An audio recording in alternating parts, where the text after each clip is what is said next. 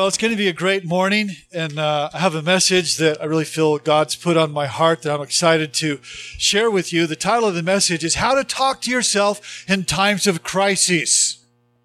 How to talk to yourself in times of crises.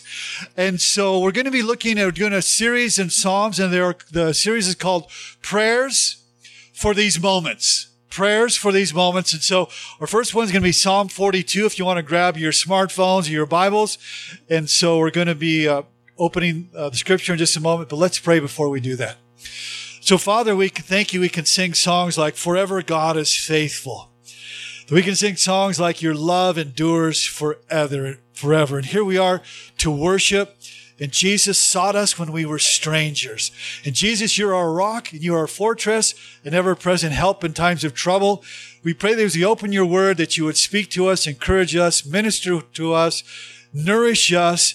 We pray that we would hear the voice of God through the word of God, louder than any other voice, we ask in Jesus' name. Amen. And so prayers for this moment, beginning a 6-week series. What we're going to do, we're going to look at some honest prayers in the scripture, gut-wrenching, honest prayers, and they are so good because they help us to walk through emotionally challenging times. The Psalms were divinely inspired by God. It's a hymn book, a song book of public worship to ancient Israel. So these are songs that they not only read, but they are prayers that they prayed, and they are songs that then they sung. And so it captured the hearts and the minds of the people because like only music can do. It just captures your heart. Well, that's what happened here. And so these are Psalms. Early Christ followers sang them. They prayed them. Jesus quoted the book of Psalms more than any other book in the Bible. The Psalms talk about every situation in life. So we simply don't read them. You also can pray them. I think we see God in ways that only the Psalms reveal. They point us to Jesus. So we're going to be having some conversations about the book of Psalms for the next 6 weeks. And the author of this psalm, the psalmist, was one who was a feeler. Some of you people here, you're feelers. Others of you are thinkers, right? And so we have people that feel their way into their future and through decisions, and other people who think their way. They're leaning more left brain, and they think their way. And so it's been said of humanity that all of humanity is filled with thinkers and feelers. Some people process through thinking, others through feeling. But what is your first inclination? What about you here today? Are you a thinker or are you a feeler? Are you a thinker or are you a feeler? So the psalmist is an absolute feeler. Now that's not to say that thinkers don't feel and feelers don't think. I'm not saying that. I'm just saying that we lean one way or the other. Well, what his feelings were is he was sad, he was depressed, he was overwhelmed, he was just downcast. So we're going to see why he was sad, and then why he was overwhelmed, and then we're going to look at the cure for his being overwhelmed. The cure for your being overwhelmed, your being sad also is here. So it's been said by historians that there are 5 culture-shaping events that have happened in about the last 100 years. 5 culture-shaping events which have changed the trajectory of our nation. And what do you think that those events might be? Well, World War I, World War II, right? You would know that. How about the Spanish flu of 1918? What else would you think? 9/11. And what do you think that the 5th one would be that historians say is going to shape America for decades to come? COVID. Yes, COVID. And so now historians are adding COVID as the 5th major culture-shaping event in our history. So our kids are going to be telling their kids about what happened in 2019. And people feel, I think, with all the things going on in culture, that people are saddened, people are worried, people are coping, and all of these emotions we feel in the moment. But here's what's different about COVID than 9/11. Think back, those of you that were there, 9/11 was a moment that happened, and then we were looking backward at the moment. It happened, but then we were looking backward. So we knew what took place. We knew it was devastating. It was grievous. We struggled. We were traumatized. But then we looked back at this horrible historic event, and it was over.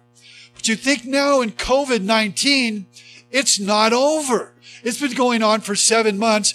And so this is a moment here that people in culture are dealing with, but we're still living in the moment, and we can't say that it's just behind us. We're wondering, like, when is it going to end? So our country really is going through some challenges. We're going through health challenges with COVID. We're going through economic, through racial justice challenges, through political challenges, and the list goes on and on. And all that to say this, friends, it's very easy to be overwhelmed, isn't it? It's easy to be overwhelmed. It's easy to be discouraged and despondent, just like the author of Psalm 42. And so it's easy to lose hope along the way. And so what we're going to do this morning is we're going to unpack Psalm 42. What we do on Sunday morning is we read the Bible, we explain the Bible, and we apply the Bible. That's one of our values. So our current reality is this. For many of us, we're dealing with sadness, feeling overwhelmed, dealing with depression and those type of things because of what has happened in our culture. So we're going to talk about his issue here, his sadness, then we're going to talk about God's cure for our sadness. It's awesome. Here we go. Psalm 42, beginning in verse 1. I'm going to ask all of you to stand up so you can just stretch a little bit in honor of the scripture, as well as maybe you can warm up a little bit. So Psalm 42, beginning in verse 1, says this: As a deer longs for streams of water, so I long for you, God. I thirst for you, the living God. When can I come and appear before God? My tears have been my food day and night, while all day long people say to me, where is your God? I remember this as I pour out my heart, how I walked with many, leading the festive procession to the house of God with joyful and thankful shouts. Why am I so depressed? Why this turmoil within me? Put your hope in God, for I will still praise him, my Savior and my God. I am deeply depressed. Therefore, I will remember you from the Lord of Jordan and the peaks of Hermon. You may be seated. So twice the psalmist says, I am depressed. I mean, that's his gut-wrenching, raw reality that he is depressed. He's in the depths of depression because of the very same things that were encircling his life that is our reality today. So we all know that sometimes you wake up and you spring out of bed and you're bright-eyed and bushy-tailed and you say, good morning, God. And you're just ready to attack the day. But then there's those other mornings, you know what I'm talking about? Where you feel like you got to pry open your eyelids and where you're just sitting despondent on the end of the bed there and you're like, good God, it's morning. Well, the writer psalmist was having one of those good God, it's morning when he woke up. So he's away from Jerusalem. He's away from the place that he would worship. Now check this out. People would go from all over the world to gather in the temple there for this highlight of the year where they would worship God. And David is remembering that he can't be a part of that. And he's just despondent and dejected and depressed and bummed out and down in the dumps. And we all go through times like that, don't we? The reality is that we do, where you just feel a little downcast, just a little under the emotional weather there. So we see in David's prayer this is a very important point before I really unpack it. But we see a very, very important point that is this, that he fixes his eyes upon God when he comes to God, and he recognizes this in a very honest prayer that God is not upset with him, that he's got anxiety and struggles and sadness and depression. And God is not a God who pushes us away because we haven't fixed up our issues there and come to talk to him. God is delighted, and who God is one that delights, and when we come to him. And so God doesn't say, hey, David, go fix up your emotions and fix your issues there and then come talk to me. No, just come to me any way that you are. So beginning in verse 1, he says this: As the deer longs for flowing streams, so I long for you, God. So he says, picture this. Picture a deer out in the woods just aching for water, thirsting for water. And that deer now is longing and wanting and needing and hungering for water. And it sees water. And David says this: God, this is how I feel about you. As a deer pants and longs for water, so my heart longs for you. As a deer is driven by its thirst, says, so am I driven by my spiritual thirst for you, O God. The deepest thirst of our souls, friends, is one for God.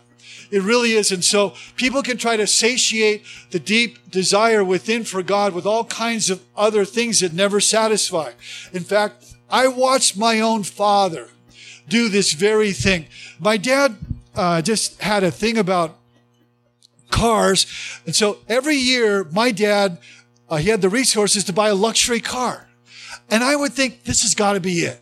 He's got the Porsche, he's got the Mercedes, he's got the Cadillac, got the latest whatever. And I would think, this is going to be it. Dad's going to keep the car for longer than a year. Never failed. A year goes by. My dad is turning in the car, get another luxury car.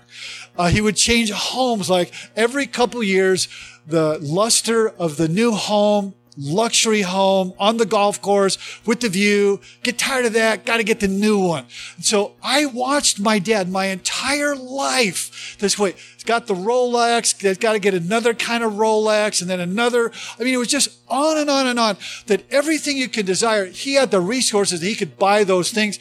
And I just saw that my dad was never satisfied. And I realized when I became a Christ follower that my dad is trying to fulfill a spiritual hunger with all kinds of other things, and it never satisfied him. And so Solomon talks about that very same thing in the book of Solomon. And so David recognizes, he says, great thirst of his heart is for God. And he says, I'm running after God. My heart has an insatiable, unquenchable desire for God. And friends, I'm saying that we are wired up by Almighty God with that same desire, that our quench for God, our thirst for God, can only be met by Him alone. So the deepest desire of the heart, the deepest desire of the soul, is for our Creator. So David was essentially saying this: I must drink of God, or like I'm going to die. I can't go on. He continues in verse 2 and he says this: I thirst for God, the living God. When can I come and appear before God? So the psalmist now, he's far away from the temple. He's far away from worship. And what I'm going to unpack here, you're going to see his very situation mirrors our very situation today. He's saying, when is it going to be over? How many people are at, when is COVID going to be over? When am I no longer going to be isolated? When am I no longer going to be quarantined? When are we all going to get to be able to come back together? Did you know, friends, only about 2/3 of the church has actually come back to church. 1/3 of the church has not come back. Some professionals think they're never coming back. And so he's asking, when is this going to be done? As great as it is to meet online, it's awesome to open the scripture together, and we need to have church. We need to experience that. Don't you miss gathering? I mean, didn't you miss gathering? I have to say that watching online, I got bored. I got totally bored, and I was the preacher I was watching on TV. I'm like, I can't take it anymore. I can't take watching that guy on TV anymore. And so it was me. Anyway, so I just got to say that I missed you on Sundays. I missed your singing. In fact, I even missed your bad singing. I missed it when you sang off key. I just missed you so much. I missed being together. I missed community. I missed the whole thing, shaking your hands, seeing your faces. And so I'm so glad God blessed us with a tent that we can meet together when it's raining and freezing. So, yeah, give a good shout out to God. So David feels like he's separated from people, and perhaps, friends, this is how you feel, or this is how you felt, or people watching online, and you're wondering, like David, when can I go back? I'm in Mount Hermon. I want to go to Jerusalem. He's going, the isolation is killing me. And he's praying to God, God, when am I ever going to get to worship you? And I remember how it used to be. And I want this moment that I'm now facing to end. And perhaps you feel that way too. So in verse 3, he says this: my tears have been my food day and night. Oh, this is so painful. My tears have been my food day and night. While all day long people say to me, where's your God? Your God's not helping you. What is your God doing for you? Now, can you relate to the distress that David is talking about here, where he could barely eat? Some people are stress eaters. Other ones, when you feel just the weight of the world upon you, you lose your appetite. I don't really ever seem to have that problem, but I know some people do. But where food starts tasting, not having any desire for it, where a cloud hangs over you, where you just feel that depression and discouragement, that's where he was at. So much depression, so much discouragement that he's like, nah, I'm not going to eat. Here's a guy that could eat anything. I mean, he could eat any kind of food he wanted. And some people are like that. They're so stressed that they don't want to eat. And David is saying, the only thing I'm hungry for is I'm just hungry for God. I'm not even hungry for food. It has no appeal to me. So the psalmist is losing his appetite here. And he says, all I've been eating day and night are my tears. That's all I've been eating, I've been consuming are my tears. And he says day and night. This is his reality, friends. Now think about this. He is crying himself to sleep every night. That's what's going on here. Overwhelmed with the weighty thoughts of what is going on there. And how many people know that sometimes the evenings can be the worst? They can be the worst in your life. There's been times where I can't go to sleep and sitting, tossing and turning. And what is it, friends, that keeps you up at night? What is it that keeps you up at night? Well, David was saying, I can't gather with people. I can't sleep. I'm overwhelmed. He said, all day long, people say to me, hey, where's your God? Like, David, what is your God doing to fix your problems? How come your God is allowing this? How come your God can't stop this? Why can't your God fix this? So he's living under that weight. It was getting to him. And I don't know about you, but sometimes you have your armor and you try to, brush things off. But after a while, some things kind of get to you, and it was getting to him. And they were saying, where's your God, David? Why isn't he helping you? So David now, he's beginning to live in this reality that he's being honest, but how is he going to deal with it? And so here's what he says in verse 4. And friends, it'll get encouraging in just a moment. I remember this as I pour out my heart. How I walked with many, leading the festive procession to the house of God with joyful and thankful shouts. So he has memories of better times in the past. How many people have had that? You're stuck in COVID, stuck at home, can't go out to eat. Come on. Does that bug anybody besides me? You can't even go out. You can't go out to eat, or you go out to eat and then the next week the restaurant's closed down. And you're thinking about, man, I remember how great it used to be 7 months ago. We could go out to eat, and now you have 2 choices. So anyway, but it has memories do this. Memories remind us that our current reality is not what it could be. Memories, positive memories remind you that your current reality isn't what it could be. And that's where he's living here. He has memories of better days of feeling close to God, better days of being able to celebrate and worship as he would lead the procession of people coming from throughout the ancient world to the temple. And it was like the ultimate high of worship. And he was in the middle of that, leading all the people to the temple. And so now he realized that his current reality it isn't what it could be. So he's sad. He's depressed. He's bummed. He's overwhelmed. And think about what he's depressed about and sad, the very same things that you are. That he couldn't gather with people. That he can't worship like he would normally worship.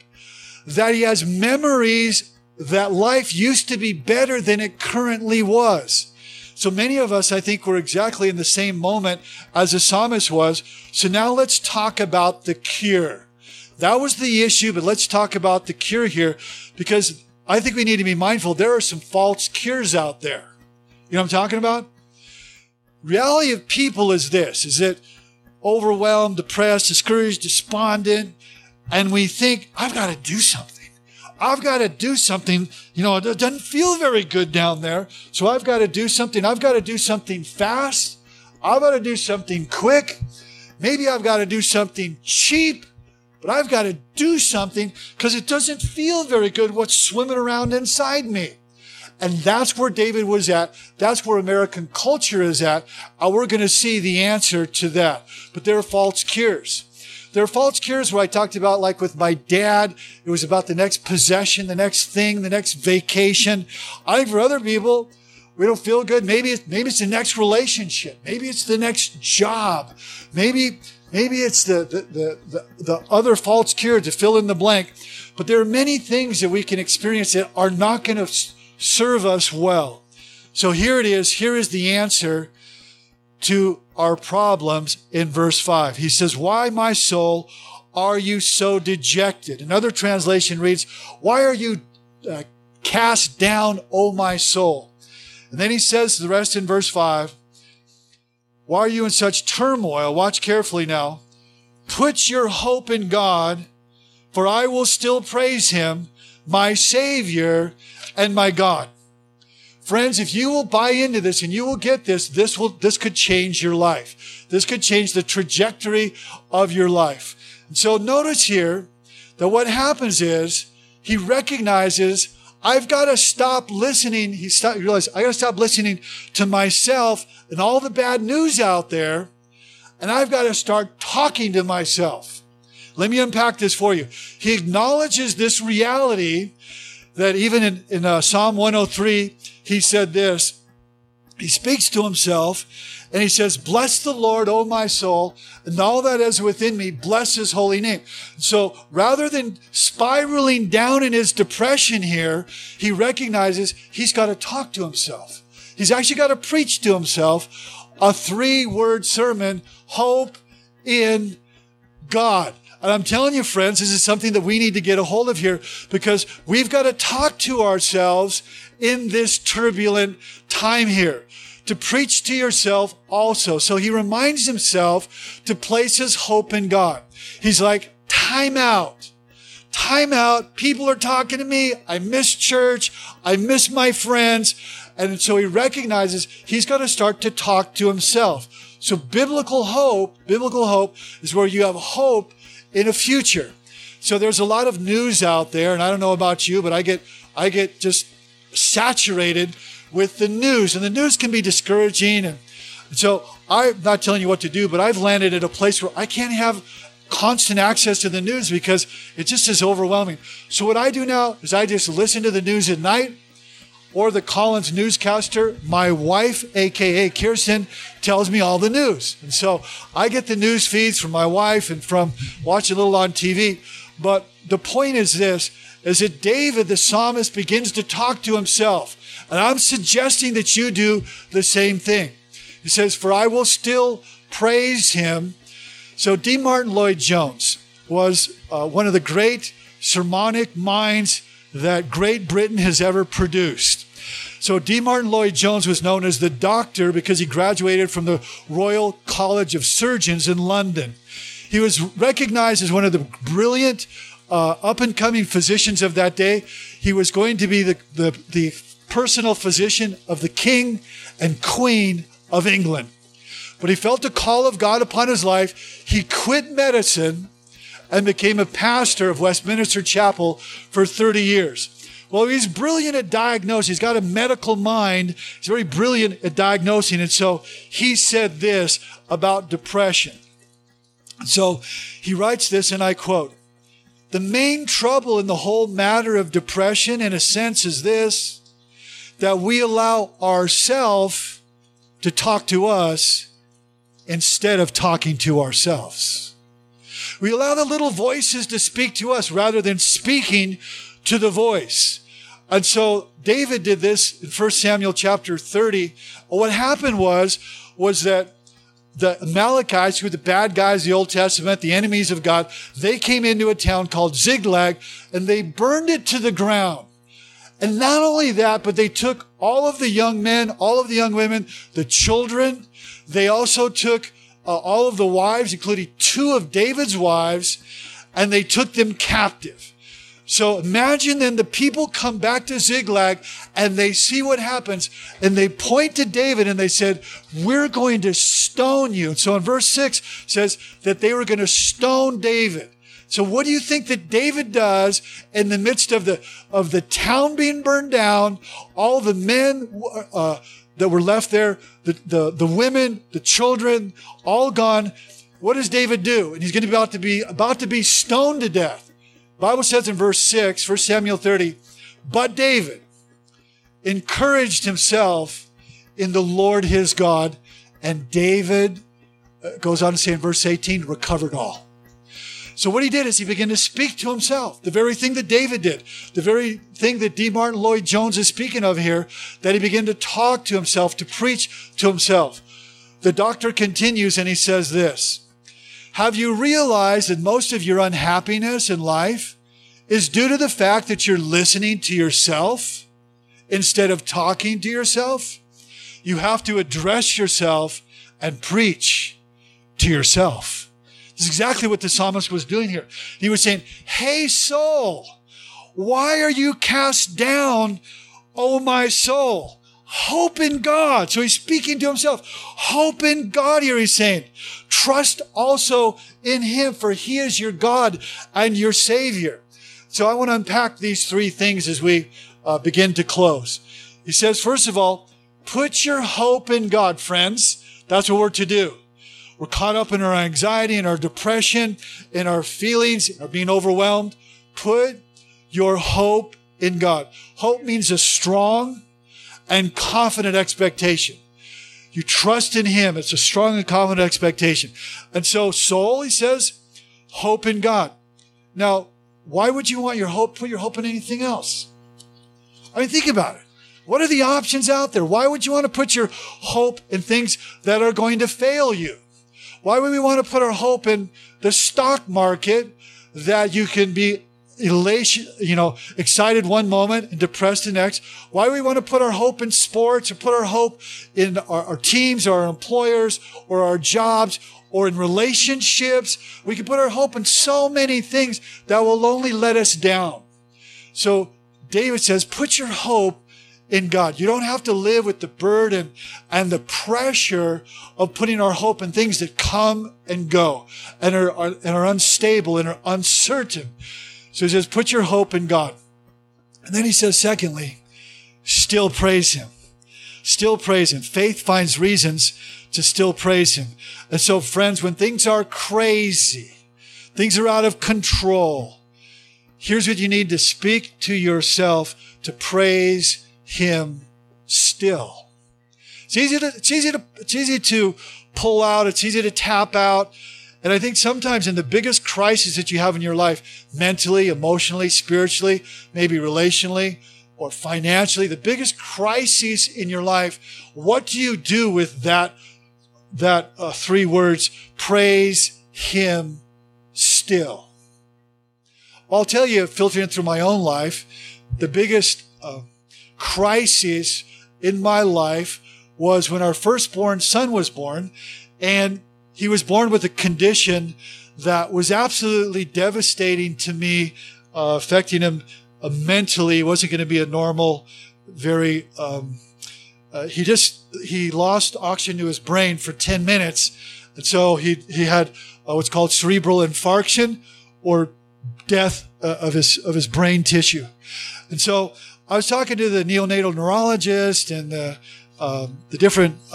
chief of staff, and it was really bad. It was really, really bad. And I asked him, I said, hey, I'm a doctor. You just tell me straight up. I just need to know what's the diagnosis. And he said, the diagnosis is really bad. He said, look at him. He has all the signs and clinical symptomology. And he rattled off all the things that were wrong. I was just devastated. I mean, I fell on the floor and I convulsed crying when you completely lose it. And I had so lost my emotional equilibrium that I would pull off the side of the road and I just start crying. I would drive into church and I need to speak like this. And I'd pull off the road, but just before I get to church, and I'd be bawling my guts out. And this just was so devastating to me. And so, but what happened was two events, moments of truth. One was I was in church. In fact, it was the first time I came back to church after this happened. And I was sitting in the front row. I remember we were singing a song of Still I Will Praise Him. And when the music fades, and all has gone away, what are you going to do? And I felt like God saying to me, so what about you? Will you still praise me? And I was crying and weeping. I said, yes, Lord, I will praise you. And another time I just lifted him up and I was praying and I said, God, I'll serve you no matter what happens with him. And I'll serve you and I will praise you. And what David realized here in the midst of being overwhelmed was, still, I will praise him. So friends, what about us? What about us? In the midst of your depression and your chaos, even now, in the midst of what's happening in our nation, will you still praise him? Will you say, I will hope, I will trust in him? So friends, I just want to close by saying we can do this because he is our God and he is our Savior and he's enough. He's enough. Sometimes you want an answer, want to know why. Sometimes you'll never know why. You may never know why in this lifetime, but here's what you need to know is that he's enough. He's all that you need there. So he's all that we ultimately need. He's all that our soul longs for. So put your hope in him. Praise him still, for he is your Savior and your God. I just want to say when Jesus was hanging on the cross, he said, in the Hebrew tongue, Eli, Eli, lama sabachthani, my God, why have you forsaken me? And he was forsaken for a moment so that you would never be forsaken for all of eternity. He is our Savior and our God, an ever-present help in times of trouble. And so, friends, you have a God who is for you, who's not against you, who is with you, who will not leave you. Regardless of how tumultuous your path may be, he holds you. He is a God who's never changing in the midst of a culture that is always changing and uncertain. He is certain. He is our rock and our salvation. So sometimes, friends, you need to remind your soul of these truths. You need to remind yourself, I am God's child. You remind yourself that God is my Father. You remind yourself that heaven is my home, that I am a day closer, that God is in control. So you remind yourself of these things. And like the psalmist did, and like the Dr. D. Martin Lloyd-Jones says, you have to preach to yourself. You got to talk to yourself. And in doing that, your life will be better off. Every time I speak, you have no idea how I wrestle through what I'm going to tell you. I wrestle through what I'm going to tell you. And I edit. And so the same was true of this message. And I thought, what should I tell them? Like, what's like the bottom line? The bottom line is that this is what you need to build into your life. You need to build this into your life. Your best life is on the other side of speaking to yourself God's truth, not just letting the voices speak to you. So what that means is that this is a lifestyle that you walk in as a Christ follower. Not just a little sermon and go back to our life. No, this is a message. This is a lifestyle that you begin to walk in, and you build this into your life. Okay, friends? So Father, see your children. Father, they love you. They're here today in a tent and cold weather and it's raining because they want to meet with you. Father, I pray that you would bless them. I pray that you'd watch over them. I pray that your mercies would be new every morning, that your grace would be sufficient and still amazing. Father, I pray that you would do what only you could do. I pray that you would do this and you would do more as you bless them. In the name of the Father, the Son, and the Holy Spirit. Amen and amen. God bless you. And thank you for spending on my birthday. God bless. See you next week.